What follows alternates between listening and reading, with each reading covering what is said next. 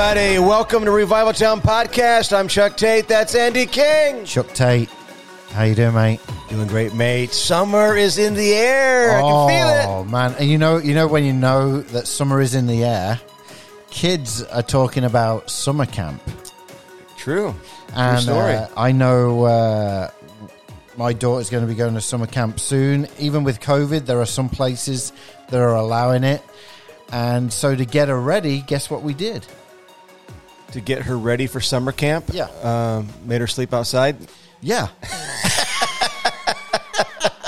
No, Netflix have this amazing new show called A Week Away. You told me about it, and our family watched it. Oh, man. Now, I got it. I got to say something. Oh, come on. Now, I watched the trailer. I'm like, this is cool. I mean, it definitely appeals to teenagers, right? Yep.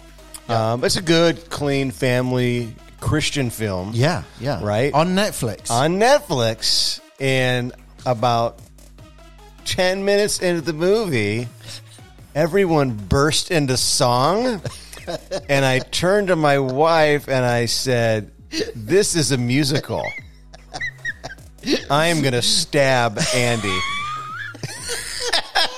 And I had this flashback memory back in the day, the movie with ABBA. What was there was this? Oh, Mamma Mia. Mamma Mia. So I never watched it. You know why I never watched it? Because it's a musical. Because it's a musical. Okay. Dang you. So several years ago when Mamma Mia came out, date night, Annette and I went to the theater. She did not tell me it was a musical. Oh, man. And we're sitting there, and all of a sudden, 5 minutes in, they burst into song.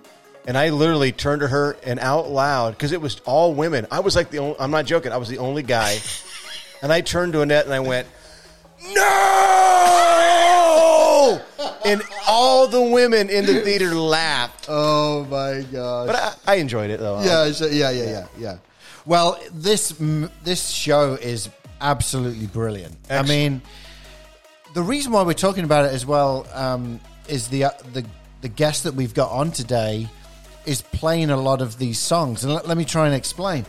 A Week Away, this show is what we've said. It's like High School Musical with Camp Rock, if you put them two together. And then throw in Michael W. Smith. Exactly, because in it, they redo songs from Michael W. Smith, from Steve Curtis Chapman, Amy Grant. Does who's been on Revival Town Podcast. Come on, go back. So and it was check really it cool. out. She has a cameo in it. She has a cameo. Steve Curtis Chapman has a cameo. Has a in short it. cameo. Did you catch it? I did catch it. You tipped me off, and I did catch it. And then And you also ticked me off. Okay. No, it was excellent. Great movie. And for those who are thinking, well, is this like did they get second-rate actors? No, Bailey Madison is in it, who was in Parental Guidance, Bridge to Terabithia. I can never say that last one. But Parental Guidance, a lot of people would know this gal, and she's in a ton of Hallmark movies. Yeah. And she was brilliant in it. The acting is solid. Yeah. It's not cheesy. No, it's no. not cheesy. I mean, it's a musical. Yeah. But it's not like everything is sang. It's not like that. No. But there's probably 10 songs in it, right? Would you say? And you got some people who are saying, I'm not going to watch it now. No, I would say there's 3 songs that there's 8 or 9, 10 songs, and all done well. But it's done well. It's fun, and our family, we enjoyed it. We had a good time with it. Yeah, it's good. We did too. So if Good, you're wanting and a good story. Great story. If you're wanting to get into the summer camp feel, getting ready to go to summer camp, this is a great movie night for families. Yes, and there's a Michael W. Smith song from back in the day, A Place in This World. Yeah. And Stu G, our guest today, tours with Michael W. Smith. Yeah, he used to be in the band Delirious. I know we've had three of we've had 3 of the 5 members. Welcome to the Delirious Podcast. And I know that Stu Smith, who is the drummer, is going to text me saying, okay, what have I done? Because why aren't I on the show yet? Stu, you'll be coming soon. But seriously, Stu G, he is the electric guitarist for Delirious, or was for Delirious. he wrote a lot of the songs with Martin. Majesty, Revival Town, he wrote that with Martin. And so we had Stu on today that he now is with Michael W. Smith. And you told me that he co-wrote the song God of Miracles. Yes, right? I didn't know that until I saw that today. That's amazing. Yeah, so cool. So we know you're going to have a great time today listening to this, because it's not just about music. He's been on a journey. He wrote a book called Words from the Hill, all about the Beatitudes, and has now turned it into an e-course. You'll hear all about that today. And you'll find out how you can sign up for the e-course, and it won't cost you much either. Yeah. Wow. Yeah, that's pretty good. Yeah, you know. Yeah. So we want you to sit back and relax. Because Chuck, what's wrong over there? What? I was just going to say, I was thinking about a week away. A week away, and part 2 is going to be a fortnight away. Okay, I'm sorry. Okay, I couldn't help it. More of Tate and his mate after this conversation with Stu G. This podcast is part of the Edify Podcast Network. Edify is a faith-inspiring app that brings together thousands of the best Christian podcasts in one place for your listening enjoyment. Cut through the noise and grow your faith by diving into the world's top Christian podcasts today. Download the Edify app for free from the App Store or Google Play, or by going to edify.app. That's EDIFI.app.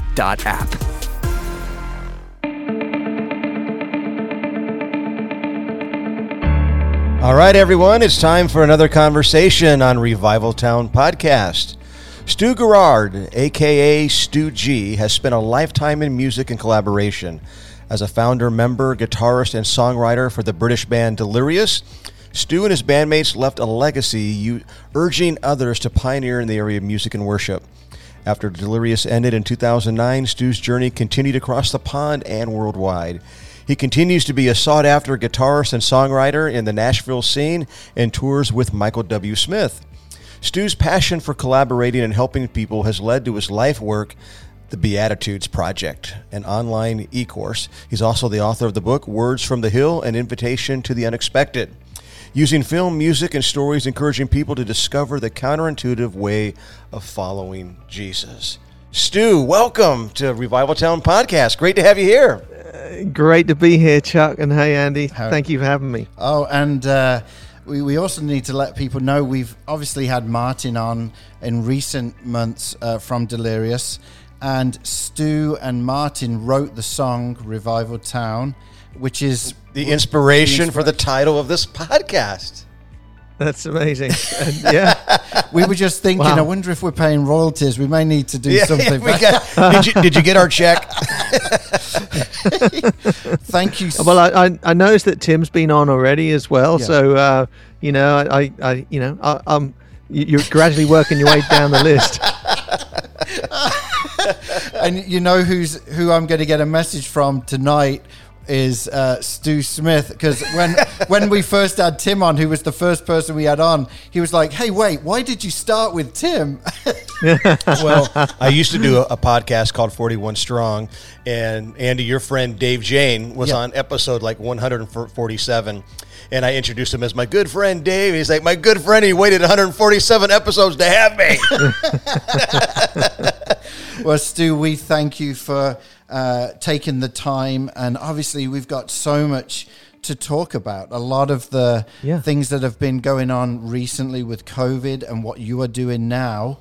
But I thought what we would do is go back to the early years of Delirious, because you were the only one that was not part of the family, so to speak, of all the guys. How did you get connected with the guys when in the early years before it was even called Delirious?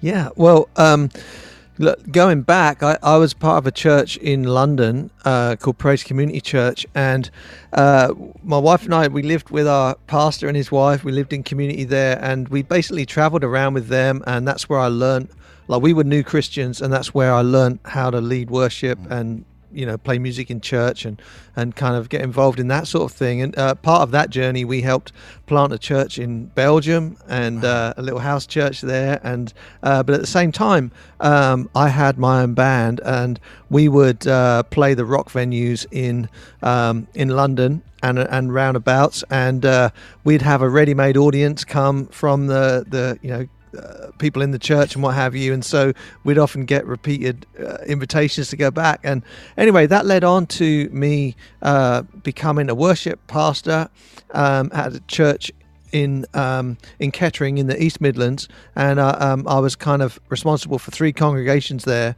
and during that time I was able to travel and tour with some other worship leaders. So one in particular was Noel Richards from the UK, and another one was Kevin Prosh, who was from America. Yeah. And working with those 2 people in particular was when I got connected with Martin and Tim to start with, because Noel Richards used to have this forum for worship leaders and musicians that he would have in Cobham every month or so, and so we met there,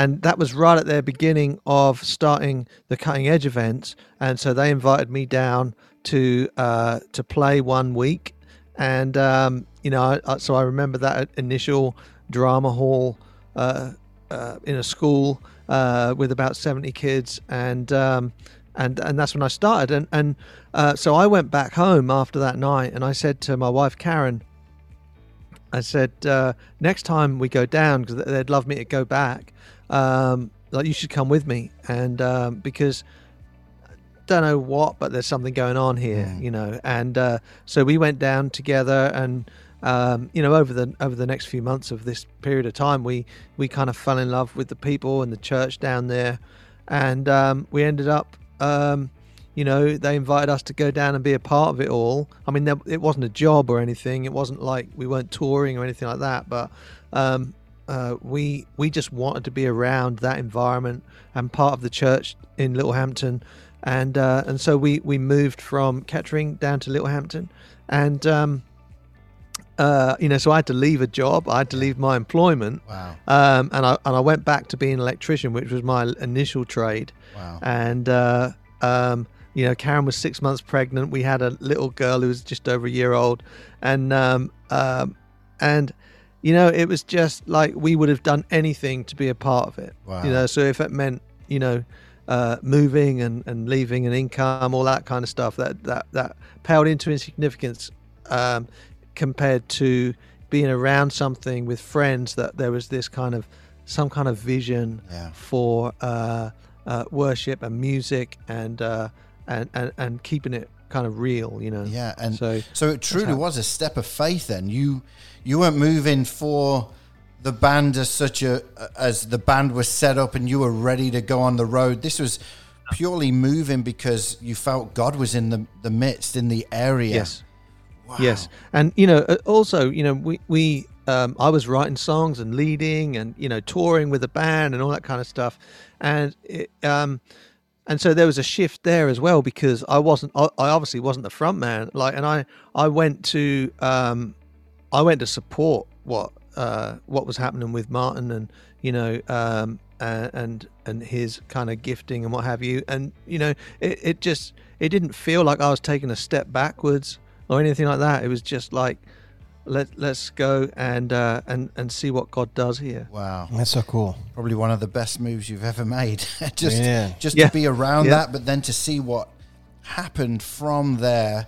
Tell us a bit, and we've asked Tim and Martin the same question, but tell us about those early years of the Cutting Edge. The Live and in a Can time. Yeah. There was something that was birthed out of Littlehampton at that time that is still affecting the world. Some of those songs, I just recently saw Kerry Jobe and Cody Carnes do a version of Obsession. And that's now on their tour. I saw they're doing it on their tour. But that was birthed out of this awakening. Tell us a bit about that time. Yeah. So it was an extraordinary time in the UK. I'm going to mention Kevin Prosh again because he really, if no one knows who Kevin Prosh is, at the time that I knew him, he was part of the Vineyard movement. He had an incredible prophetic gift and was an incredible musician. And so, but what he was doing when I was, I got to tour with him and hang out with him, what have you, and he was another person that I just wanted to be around. And so he was encouraging people to kind of really push their how can I say this? Like he'd always say, "God loves your tone." It was a bit of a joke, but like as a guitar player, right. He was encouraging me to use all my influences and like pray through my guitar, and prophesy through music, wow. And so that's what kind of like was happening at the same time in the UK. There was like this thing that was kind of a unity that was starting to happen. So, what happened with the Cutting Edge events was that these were local to Littlehampton, and but as that sort of sound got out, through these little cassette tapes that we were making, people started to come, and we'd get the odd invite here and there, come to Milton Keynes, and we're going to do like a citywide event, and so we said yes to a lot of those, and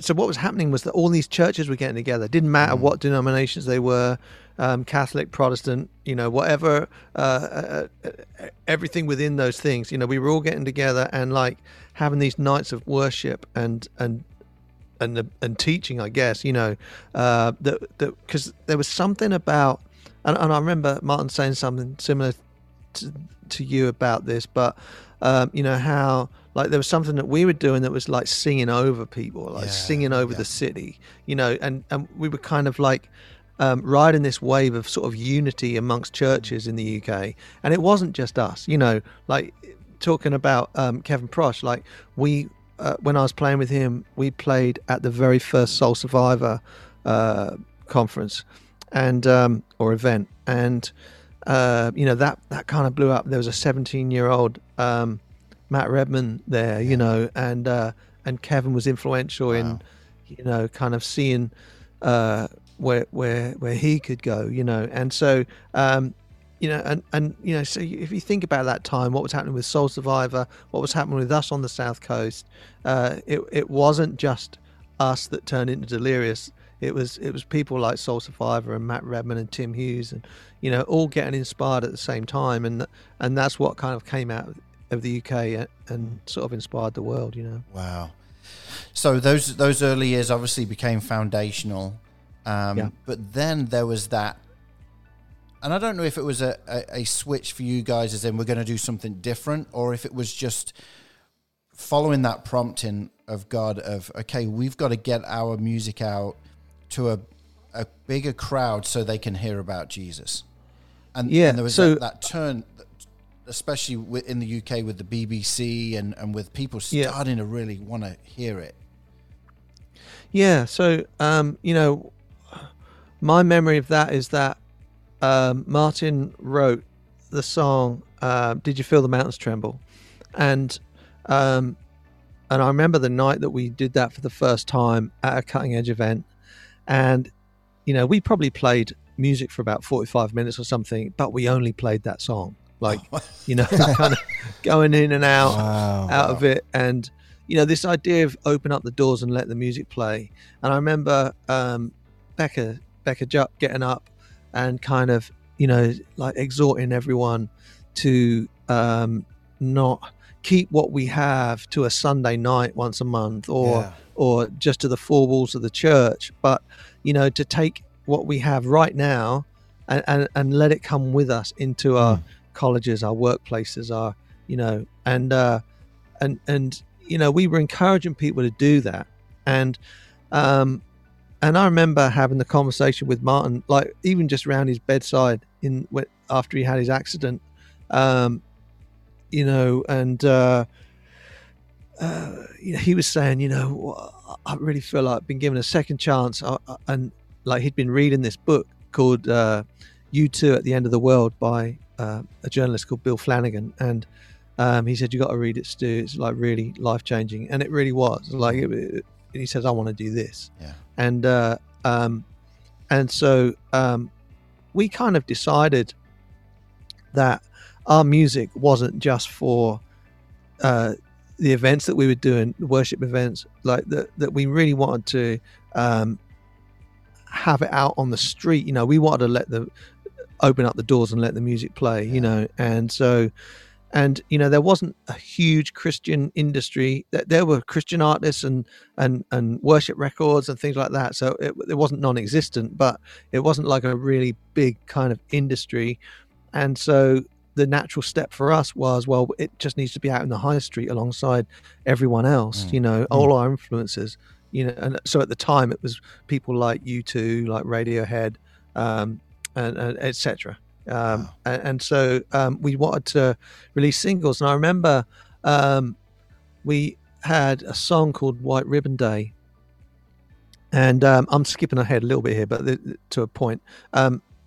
We had a song called White Ribbon Day, and it was about the peace process in Northern Ireland, and we did this gig in the Midlands somewhere, and this gentleman came up to us and said, I really love that song. It's before it was recorded, you know. And he said, I really want, I could really see this being a single, like this message needs to get out. And, you know, he gave us some money to help us release this as a single. And that was our very first single release. It was before King of Fools, you know, it was before all Deeper and everything like that. And so, you know, we did that, and we didn't quite make the top 40 on that one. It like went to number 41. Oh, man, so close. But, you know, 41 game, though.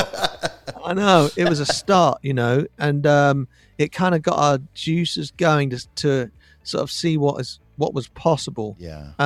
So just taking a step back, like after Martin's accident, and I know he's told the story on here, but, you know, and we all ended up deciding, this is what we want to do. We're going to go for this. We're going to go full time. I remember Tim saying, you know, if we were able to, you know, say yes to all these invites and do sort of 2, 3, 4 times a week that we'd be going out and playing at these places, you know, I reckon we could, and if we sell this many cassettes and if we sell this many T-shirts, I reckon we could pay ourselves £800 a month.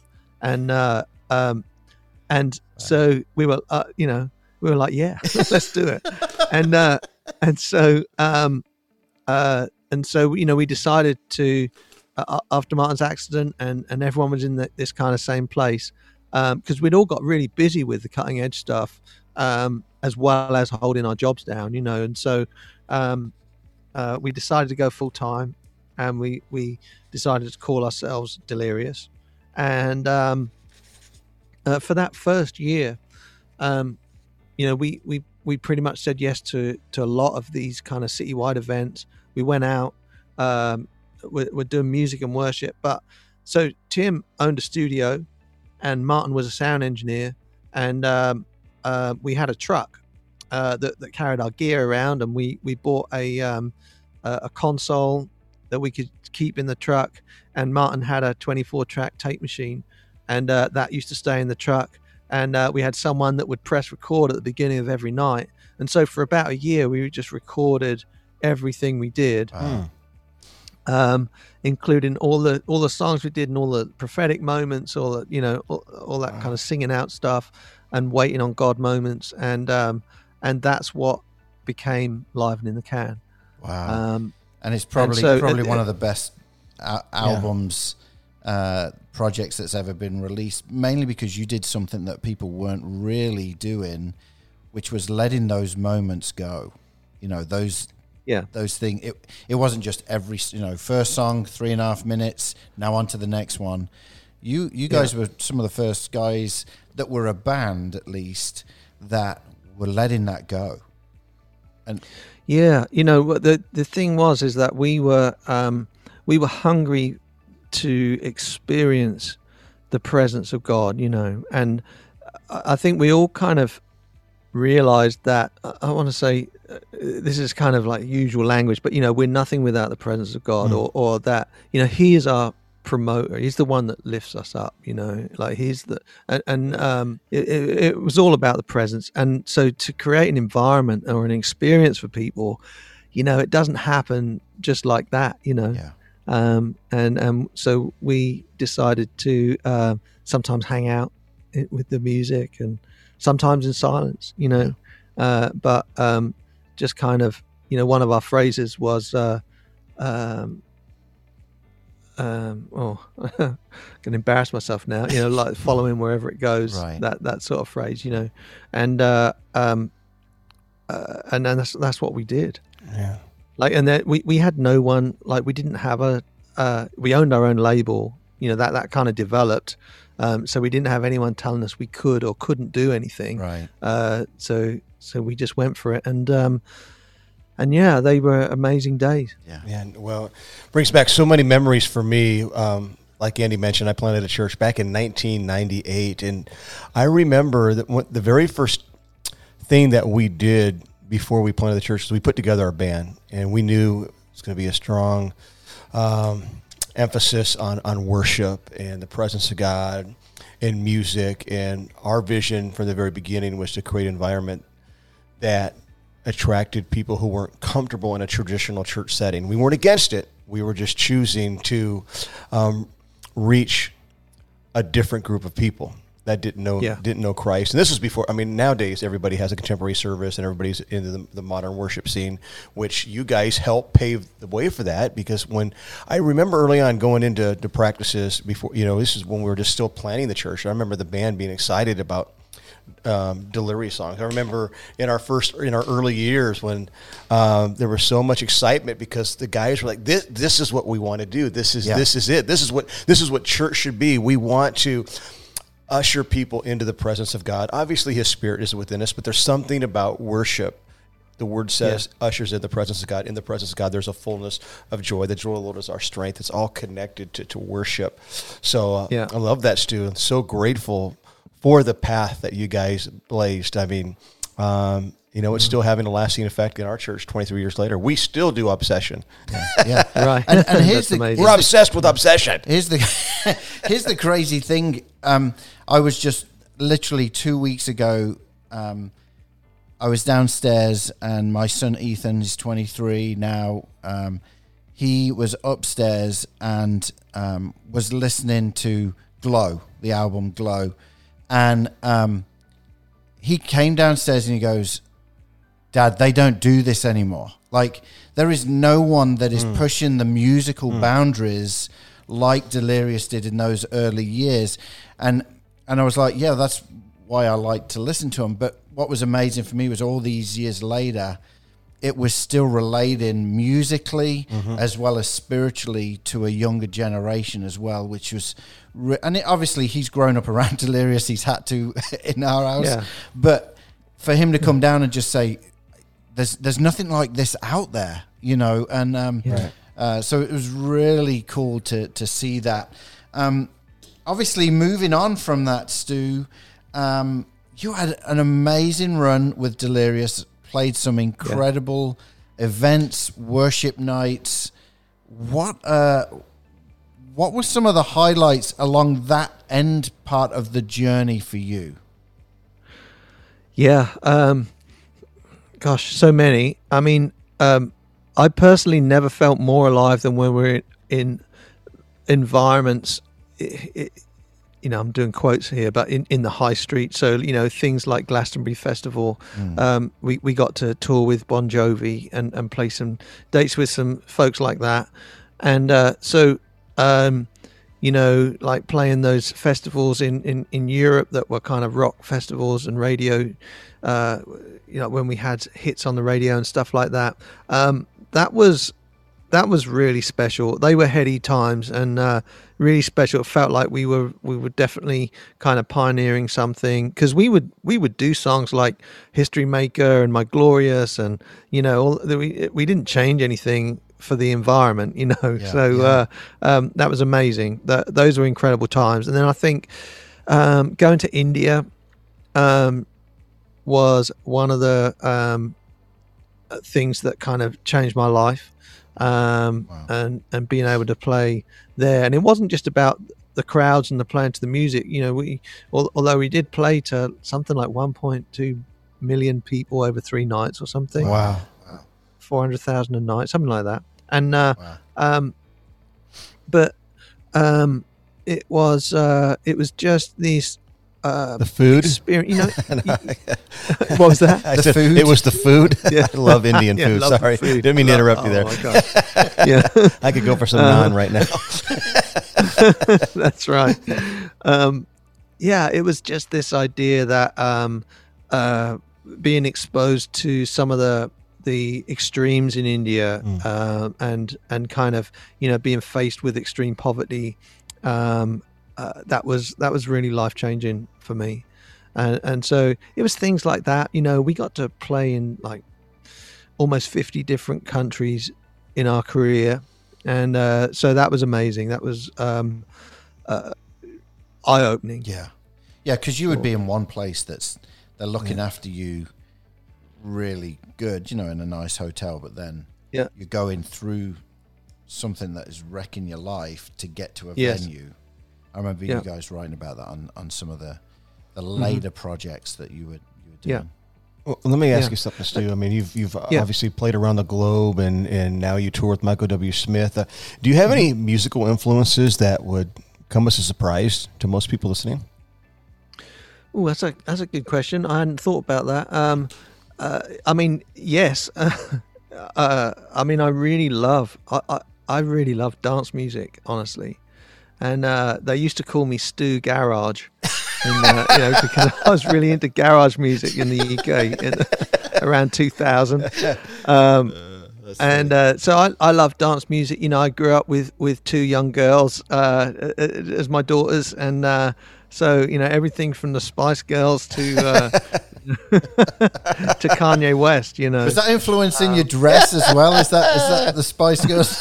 Yeah, that's right. Yeah. I mean, I suppose I was the original Ginger Spice. I don't know. That was before I went bald. Yeah, that's good. That's good. Oh man, that's funny. Did you doing about that? I know when you came to Peoria, you came here 3 times with Delirious, but then you came here with Amy and Michael W. Smith, right? And I think that was the early years of you being with Michael. Yes, that had been 2011. Yeah, and that was I don't know if you remember this or not. We came to pick you up, Ethan and myself, at the hotel. And as we walked in, you weren't down yet, but Amy was there with her crew, the band and the crew members. And then you came down and said, "Hey, have you met Amy? Because she's right here." And I said, "Well, years ago, but I haven't seen her in years, And you introduced us. And not knowing, years later now, that introduction, Stu, as it impacted the Dream Center in a huge way, not just financially, but people getting connected to the Dream Center. Amy came back, got involved with the Dream Center.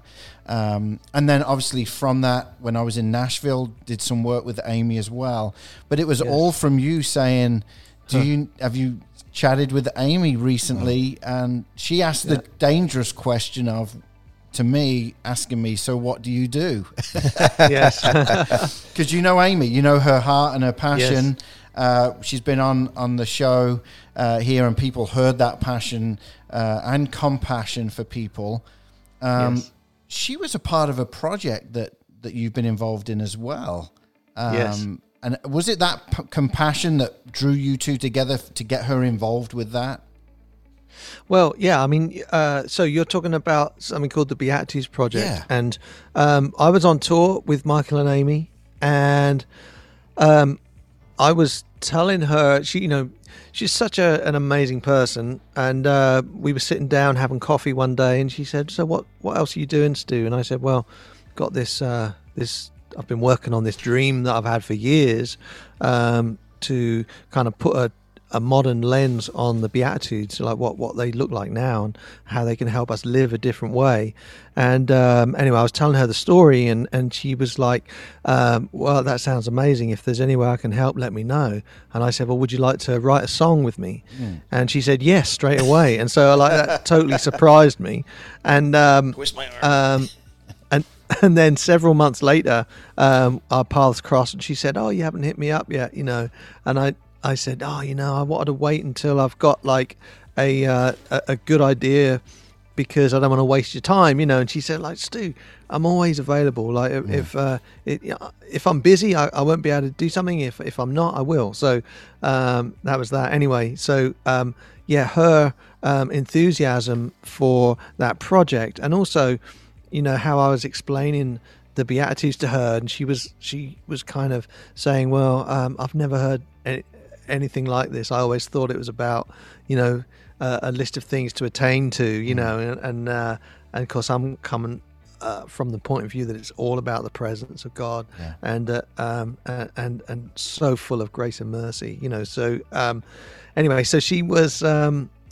She said yes, and I had this idea that it should be the mercy song for Blessed Are the Merciful, and we ended up having lunch with a woman who'd been on death row for 27 years. Wow. And had her sentence commuted and was eventually out on parole. And so we sat down at Amy's house with her and had this conversation about what mercy looks like to her as a woman on death row, but also the women at Thistle Farms in Nashville, who are all survivors of prostitution, addiction, trafficking. Wow. So that was amazing. Well, let's dive into the book. I was talking to Chuck earlier about the book. Let's dive into that a little bit, because that then led into the e-course, correct? That's right. Yeah. So, the Beatitudes Project really came about because, I was kind of like looking at what was happening in the world and all this division. This is, before the last 4 years. It was like before all this kind of political upheaval was happening, but it was still very polarized. All this division, not much empathy and compassion in the world, and I've always been focused on the Sermon on the Mount. Like, so when we would travel in America, as with Delirious, people would say, "Can you sign my CD and can you put your favorite scripture on it?" And funnily enough, that's like that's an American thing. You don't get asked that anywhere else in the world. I would always sign Matthew 5, 6, 7, which is the Sermon on the Mount. And so over the years, the Beatitudes came into focus for me after reading it. And it came into focus because I thought it would be a Delirious album. There's 8 themes, and I thought, it's great to sing about poverty in the world, and how we lament properly, and being peacemakers, and all this stuff, and showing mercy. It's like they're great themes for songs, and I thought it would be a Delirious record. And then when Delirious finished, we hadn't got around to doing that. Like, for me, when Delirious finished, it was a really difficult time. Like, I was in my 40s, and I was looking back and thinking, oh no, is my best work behind me, and what's next, and anyway, I had my own sort of moment of a couple of years, really, of like experiencing what I describe as in the Beatitudes Project as a bottom of life moment, right? Yeah. And you're in the space between something finishing and something happening, and the Beatitudes I began to understand the Beatitudes in a different way. Like, rather than a list of things to attain to achieve a blessing, they became about announcements of what is, and about this announcement of presence. Like, God is on your side when you're at the end of your rope. God is on your side when you are mourning and grieving, and became very much about the blessing being presence. And then obviously it's not just one way, like we're invited. Then the invitation is also presence, like to be present to ourselves, to our own places that we need to grieve, or and it invites us to live a different way of becoming peacemakers and showing mercy and being willing to suffer for what we're the way we're living. So anyway, the project became music. So it's an album. It became a book of like my journey of like telling stories about different people, and it was it's a film, music, book, like a whole documentary film. It's artwork with Jimmy Abegg and Corey Basil. There's poetry in the film. It's kind of like this multimedia thing. Wow. That during the COVID lockdown or pandemic, we've made available as an e-course. 10-week long e-course, and there's like guided meditations on there and some prayers and stuff like that, and so that's actually available at the moment for whatever people can pay. So if they can pay $0, they can have it. Wow. If they can pay let's direct $100, they people can to have it it right now. Like, Yeah. if people that are listening right now, they're like, oh, I need this right now. What do they do? Yeah, just go to thebeatitudesproject.com. Okay. Thebeatitudesproject.com. Love it. And also we want to let our listeners know, if you're looking for the book, it's called Words from the Hill, an invitation to the unexpected by Stu G. So take advantage of that. That's really good stuff. What has been some of the surprising things that have come out? You went on this journey, right, thinking it's going to be this book and CD, but what are some of the things that you have learned and some of the things that have come out of this that you weren't expecting? Yeah. I mean, for me, it's been a real journey of transformation, honestly. As I've kind of experienced the presence of God for myself, in my own sort of moments where I need to, just talk about poverty of spirit for a minute. That I talked about going to India, where there's like extreme poverty right in front of you. And I think, blessed are the poor. In fact, Luke says that, right? Yeah. But then Matthew says, blessed are the poor in spirit. And it's like, well, so what does that mean? Like, it kind of like when you have nothing left, when even you feel like your religion's let you down, like a spiritual poverty, right? And and there's people with clinical depression, or you might have hit the bottom of an addiction, and just like you're not in. When you feel like you've lost control, and there's nothing left, like the only thing that can help you is God's presence. Yeah, right? Amen. And so that's how I started to understand that. And so for myself, we're all at different levels. There's all different, no one's grief is worse than someone else's, Right. So someone during COVID, they might have lost someone, or there's a difficult way that it's difficult to kind of put a league table on grief. Right. It's just like your pain is your pain. Yeah. And so the idea of God being with you in that is incredibly hopeful to me. And go on, Chuck. Go on.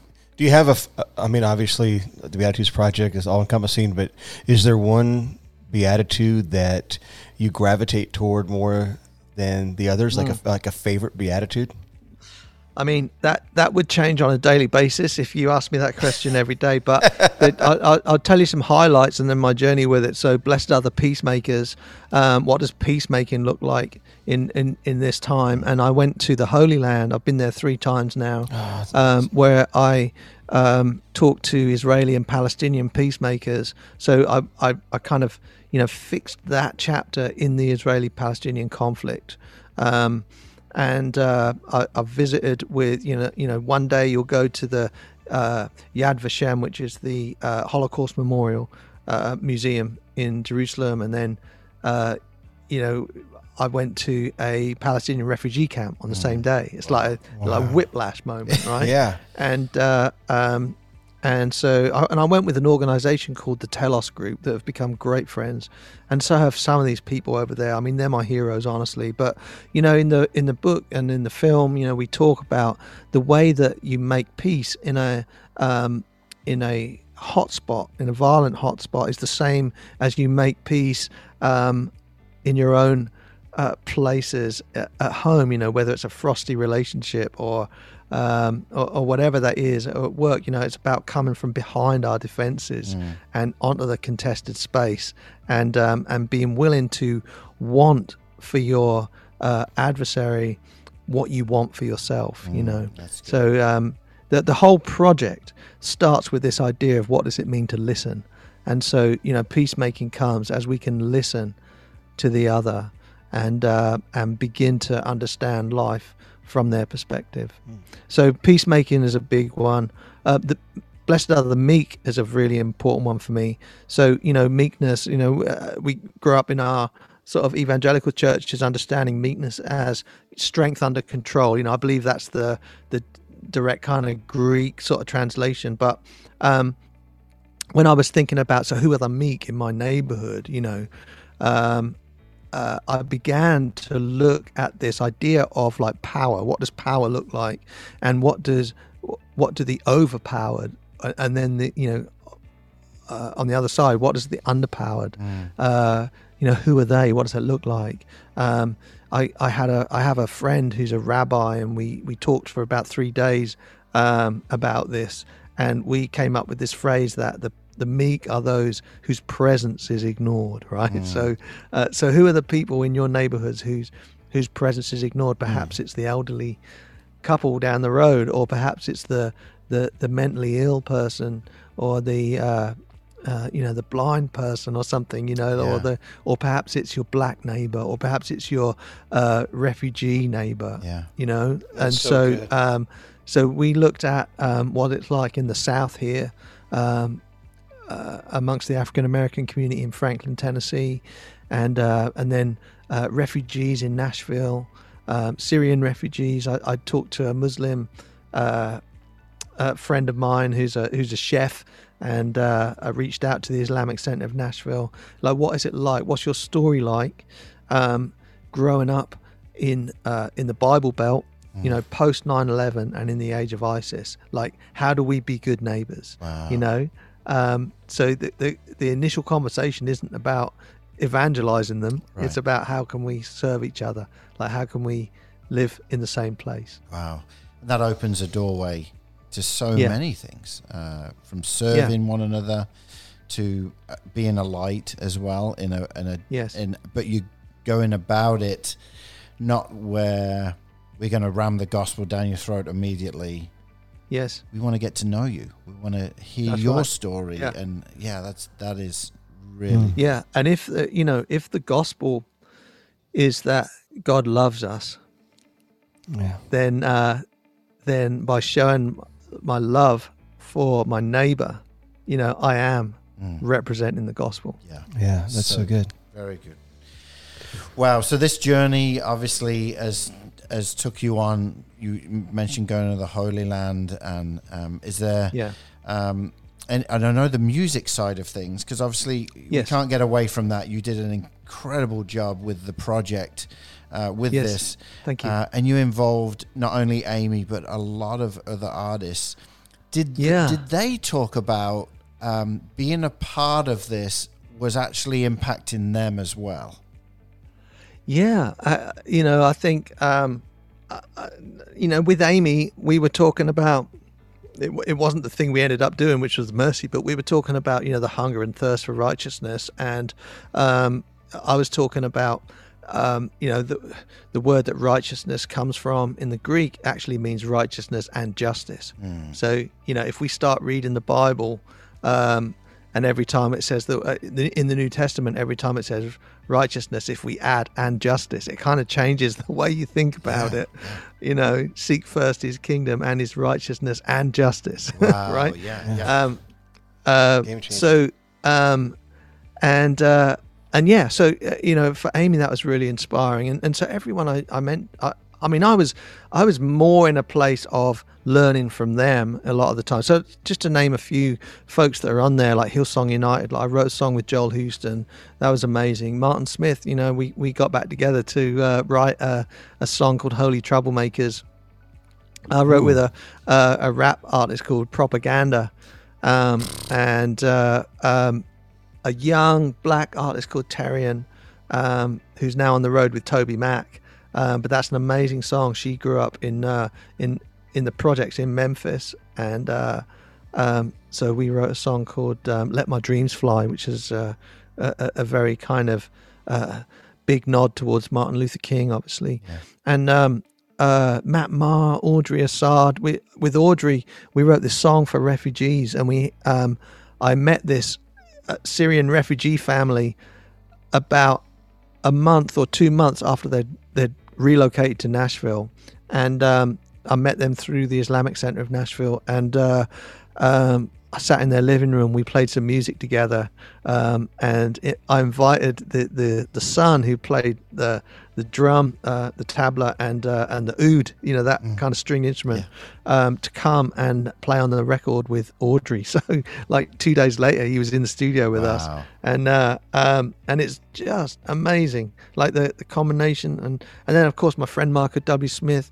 he came, and it wasn't long after his father had died, and so we wrote a song with Ian Cron, actually, from who does the Enneagram stuff, and we wrote a song that was for his dad called Carry On.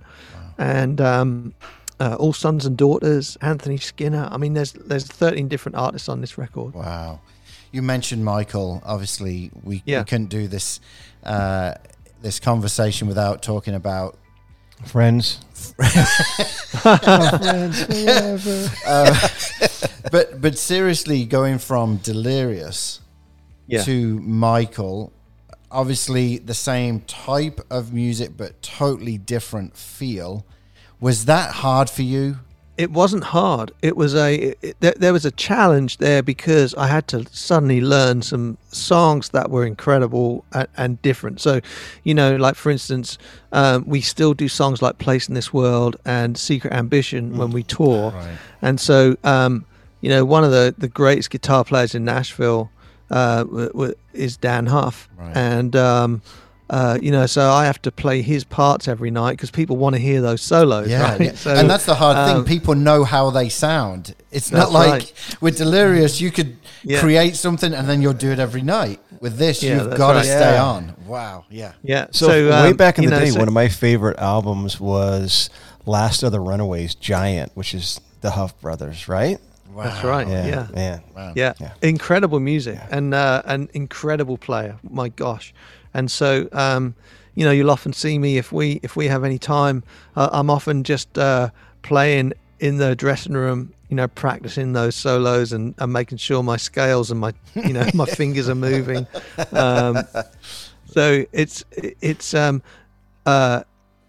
challenge or a stretch in the right way. Like it's kept me doing fresh stuff for me, like to carry on learning. And I think that I hope I never stop being challenged and learning like that. Wow. Well, we are close to coming to the end of this conversation. One last question that I didn't ask Tim, I didn't ask Martin, but I'm going to ask you, what about a reunion?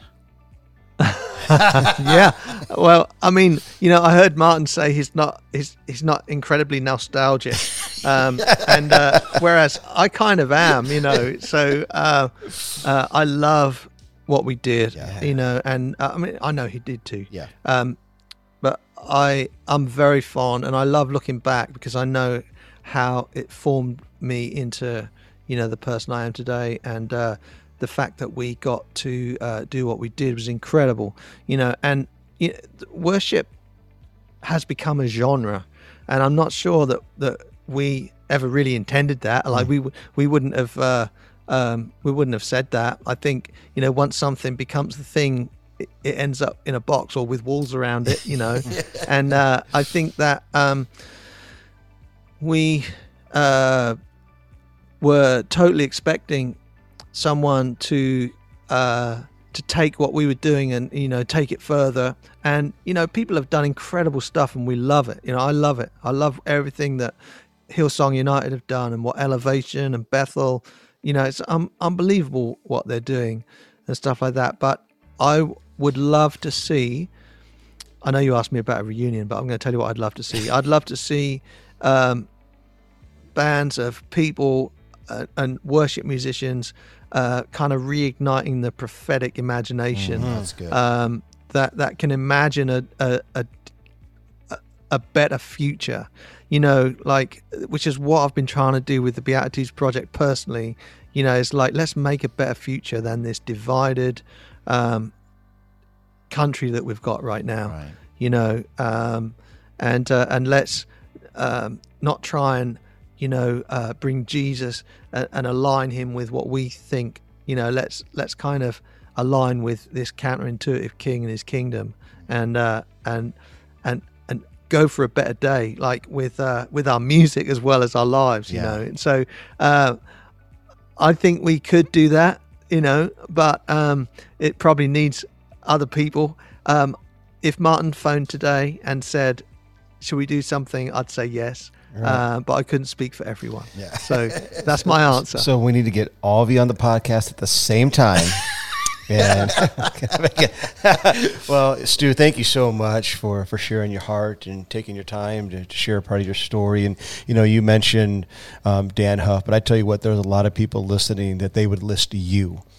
Yeah. And right. You're such a well-respected musician, guitarist, and we just want to thank you for your gift of writing and leading people into the presence of God. And I know there are people listening right now, they have dreams in their heart, and they look up to you, and they are wanting to be obedient, whether it's to write a project like the Beatitudes Project, whether it's to write a song or a worship album or to pick up the guitar. Can you pray for our listeners right now? Yeah. And I know that they'll be encouraged and blessed by that. Yeah, Jesus, thank you for your presence right now. Thank you that wherever we are listening right now, you are with us.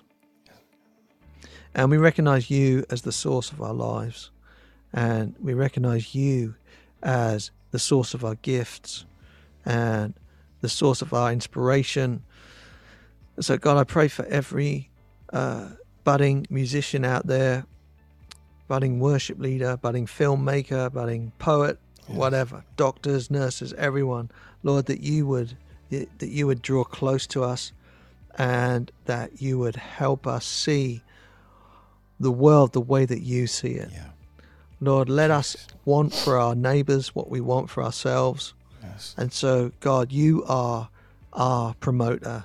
You are the one that takes a song and let it be sung around the world. Yes. It's nothing that we can do other than just try our best and do our best work and learn our craft, but we hold these empty vessels to you and say, you do what you will.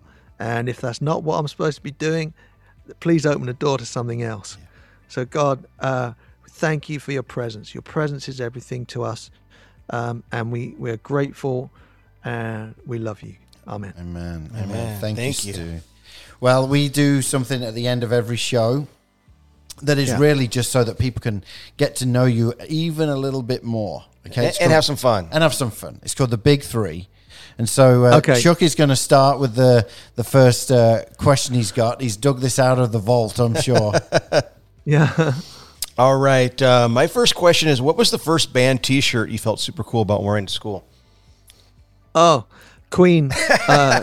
Yeah, so I never mentioned Queen, but they are the reason that I play music. Oh. So there was a tour called the Crazy Tour, and it was like 1978, 1979, and I never saw it, but I had a friend who went, and he brought me back a T-shirt, and I wore that thing out. Wow, for years. And seriously, when Delirious came to Peoria, I always remember Stu watching the DVDs or VHS tape, however it was, before the events, just to get into that mindset. Yeah. And you got a chance to play with Mark Martell, who is involved with all the guys at Queen. How crazy was that? It was actually brilliant. It gave me an excuse to get the Brian May guitar, and so I bought that, and it was crazy. I mean, his voice is so similar to Freddie's. It's unbelievable, and yeah, it was a real honor. Wow. We played Somebody to Love, which is one of my favorite Queen songs. So That's cool. That's good. Okay, the question I've got is if you had to have one meal left on this earth, you've got one meal to eat, what is it? oh my gosh, one meal. I would say my wife's steak and Guinness pie Oh, man. with roast potatoes, roast parsnips. Man, and, talk about revival. Oh, and beef gravy. Sure, in the presence of God. Full British right here, Stu. That's Wow. good. That's good. That's good. Last question, Chuck. All right, the last question is this. If you could put something just crazy in your rider, obviously you've done a lot of tours playing with all the people we mentioned. So if there was something that you could put on the rider like green M&Ms, anything, and it would always be fulfilled, what would that item be? It would be a dozen Callaway Chrome Soft golf balls. Yes, I was not expecting that. Is that because you lose a lot of golf balls, Stu? Oh, man. That's great. Yeah, I just like collecting them. Well, my answer would be different. I think I keep losing them. I don't know. That's funny. That's funny. Well, Stu, we thank you for being on Revival Town podcast today. And how can people get connected with you? I know you've mentioned about the Beatitudes Project website, social media, things like that. How can people really connect with you? Yeah, Instagram, I'm on a lot. And so my handle is Stugio, Stugio. And that actually, like, people think that's to do with studio and they just put my G in it or whatever. It actually came from the golf course because one of my favorite golfers is Sergio Garcia. And we were on a tee one day and I was with my good friend Andy Hutch, who used to do the lighting for Delirious and videos and stuff like that. And he was like just teasing me like crazy before I was like, trying to put me off. And he was like, "Oh, come on, Stugio Garcia." So Stugio, that's where it comes from. Wow, that's cool. So Instagram is Stugio. Facebook is simply Stu G. Great, and that's STUG. STUG, yeah. Great. And website, you mentioned Beatitude. Anywhere else? TheBeatitudesProject.com. I mean, that keep on my socials for anything else. Right. But TheBeatitudesProject.com. That's like if there's one place to go, like, it's there because like I said, people can pay whatever they want to pay for it right now, even if it's zero. And I've really created this and in collaboration to help people. Like we're so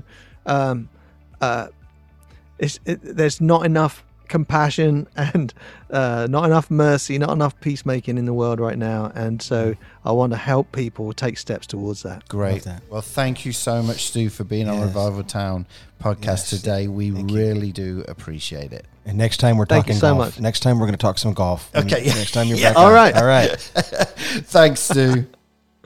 Thank you.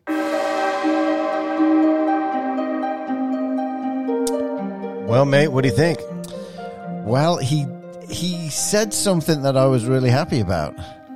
He'd be open to a reunion. Oh, come on. Yes. And I tell you what, if there's a reunion tour in the future, we're having them on Revival Town podcast. Oh, for sure. I tell you what, and, I mentioned it. I've known them for a long time. Hopefully what you're hearing from the guys from Delirious in the interviews is their heart for the presence of God, the heart for people. This wasn't about making a big band. No. The humility that they display is, it's encouraging. It really is. In fact, one of the things that Stu was talking about in regards to his book about the Beatitudes was the definition of meekness. And he said something. The meek is, quote, those whose presence is ignored. You can tell he really does love people. And that was the same with Tim Jupe. It was the same with Martin Smith. Yeah. So great guys, great interview. Yeah. And I hope everybody enjoyed it as much as we did. Yeah, and you know what else Stu was all about? The Brits. The Brits. Speaking of the Brits, I got to throw this in here before we do Tate and his mate. Okay. So we talked a little bit about a burning bush moment for you, and even though you didn't refer to it as a burning bush moment, it ended up being one because Stu was in Peoria playing with Amy Grant, and you walked in and talked to him at the hotel lobby. Yeah. And he introduced you to her. Yep. Which you had met her before, but Yep. reintroduced you to her. And she asked you, what do you do? And you brought the Dream Center, and then the rest is history. She's done lots of stuff at the Dream Center. But what you did not know in that exact moment was that in your future, you would win the egg toss on Easter at her home with Vince Gill. Boom! Bam! Did I ever share that story? We did when Amy was Amy on. was on, Yes, that's yeah, right, because she that's brought it up because I hadn't heard that story. Oh, I knew you yeah. went to her house and that you were the egg toss champion at the Amy Grant Vince Gill estate home. It was funny, mate. Because after that, did I ever share what I had to do afterwards about the egg hunt? I'm not for sure. Well, I'm going to share it okay, because this is because it's relevant. This is very funny. Okay. So she then comes up to me and Amy says, "Hey, listen, we do this thing every year where the kids go looking for Easter eggs, right? Yeah. And we want you to be a part of that." I said, "Well, it's for the kids." She goes, "No." I know we want you to dress up in a bunny suit. She says, "No, seriously, you have to do it." I'm like, "Well, okay, all right." What I didn't know was in the eggs was money. I left Amy Grant's home with $111. You gotta be kidding me! Because in one of the eggs was $100 bill. It was like the prize egg that I found. Oh my goodness! So it doesn't stop there. So I'm like on cloud nine. I'm like, great. So were you the only adult? Were you the only adult out there looking for the eggs? Okay. Everyone does it. I would like to see video of all these kids, and here's Andy knocking kids down and stealing their eggs. But we are going to go into Tate and his mate. Oh man, okay. Are you ready? I'm ready. I'm ready for the word. I'm maybe it's from a pub this time. I don't know. No, this one's a good one. Okay, you ready? I'm going to put it into context. Yeah. I need to go and change the nappy. I need to go and change the nappy. Nappy. Nappy. Nappy. I need to change the nappy. The diaper genie? Diaper genie? The nappy? It's close. Really? Nappy is diaper. Oh, wow. Yeah.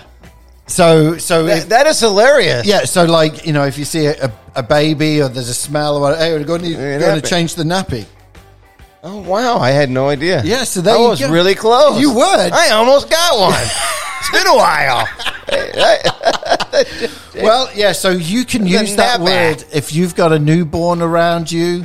You know, just throw the word out to your husband, like, "Hey, can you change the nappy?" Change the nappy. Like, hey, Andy, can you change the nappy and then go hide the eggs? And I do know that you did like the word we used last week, codswallop. Codswallop. Oh, Remember, Leslie? yes. Yeah, I am finding a way. I use these words at least once a week. Yeah. And I have a lot of fun. So if you listen and you use these words in a sentence, let us know.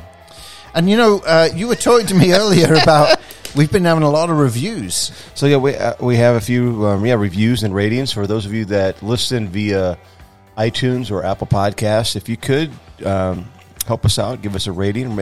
It really helps us when you write a review, extends our reach. So thank you so much. We do this for you. You're the listener. So if you love the show, please let us know and share it with your family and friends and subscribe and all that stuff. Yep. We just want to thank you for listening to Revival Town podcast. We do. We say it most weeks, perhaps every other week. We do love doing this. Love sharing the light on what God is doing throughout this globe, but also have a bit of fun with it. And I know we have fun doing it, and I'm sure people, they tell us about in their cars, laughing at some of the jokes and some of the things that we say. So yes, and I have friends that listen in the car on the way to work, on the way home, and sometimes listen to the same episode more than once, and we're just so grateful for those. And I'm going to give a shout out to Susan. You rock. Thank you for listening. I know you love the show and you let us know, so thank you. Thank you, Susan. And Chuck, thank you for doing this with me every week. Thank you for putting up with me. Yeah, we're about 2/3 into the year, so I'm sure hopefully we'll get to the year soon because we're like, okay, enough is enough. I'm done with this thing. Like, who are these jokers? But you know what? We just appreciate you guys for listening, and thanks for the feedback. I want to give another shout out to Judy. Yeah. Judy, you listen, you share. Thank you, Judy. She gives us messages every week. Yes. And thank you. We love getting the messages about, and you share as well. A lot of people have been sharing the podcast as well, and putting your little twist in the description on what the podcast meant to you, which is really good as well. So till next week, Chuck, thanks for doing the Revival Town podcast with me. Thank you. See you soon. Bye. Thank you for listening to this episode of Revival Town Podcast. Make sure you're following us on social media and remember to subscribe wherever you listen to podcasts. For more information, head on over to revivaltownpodcast.com.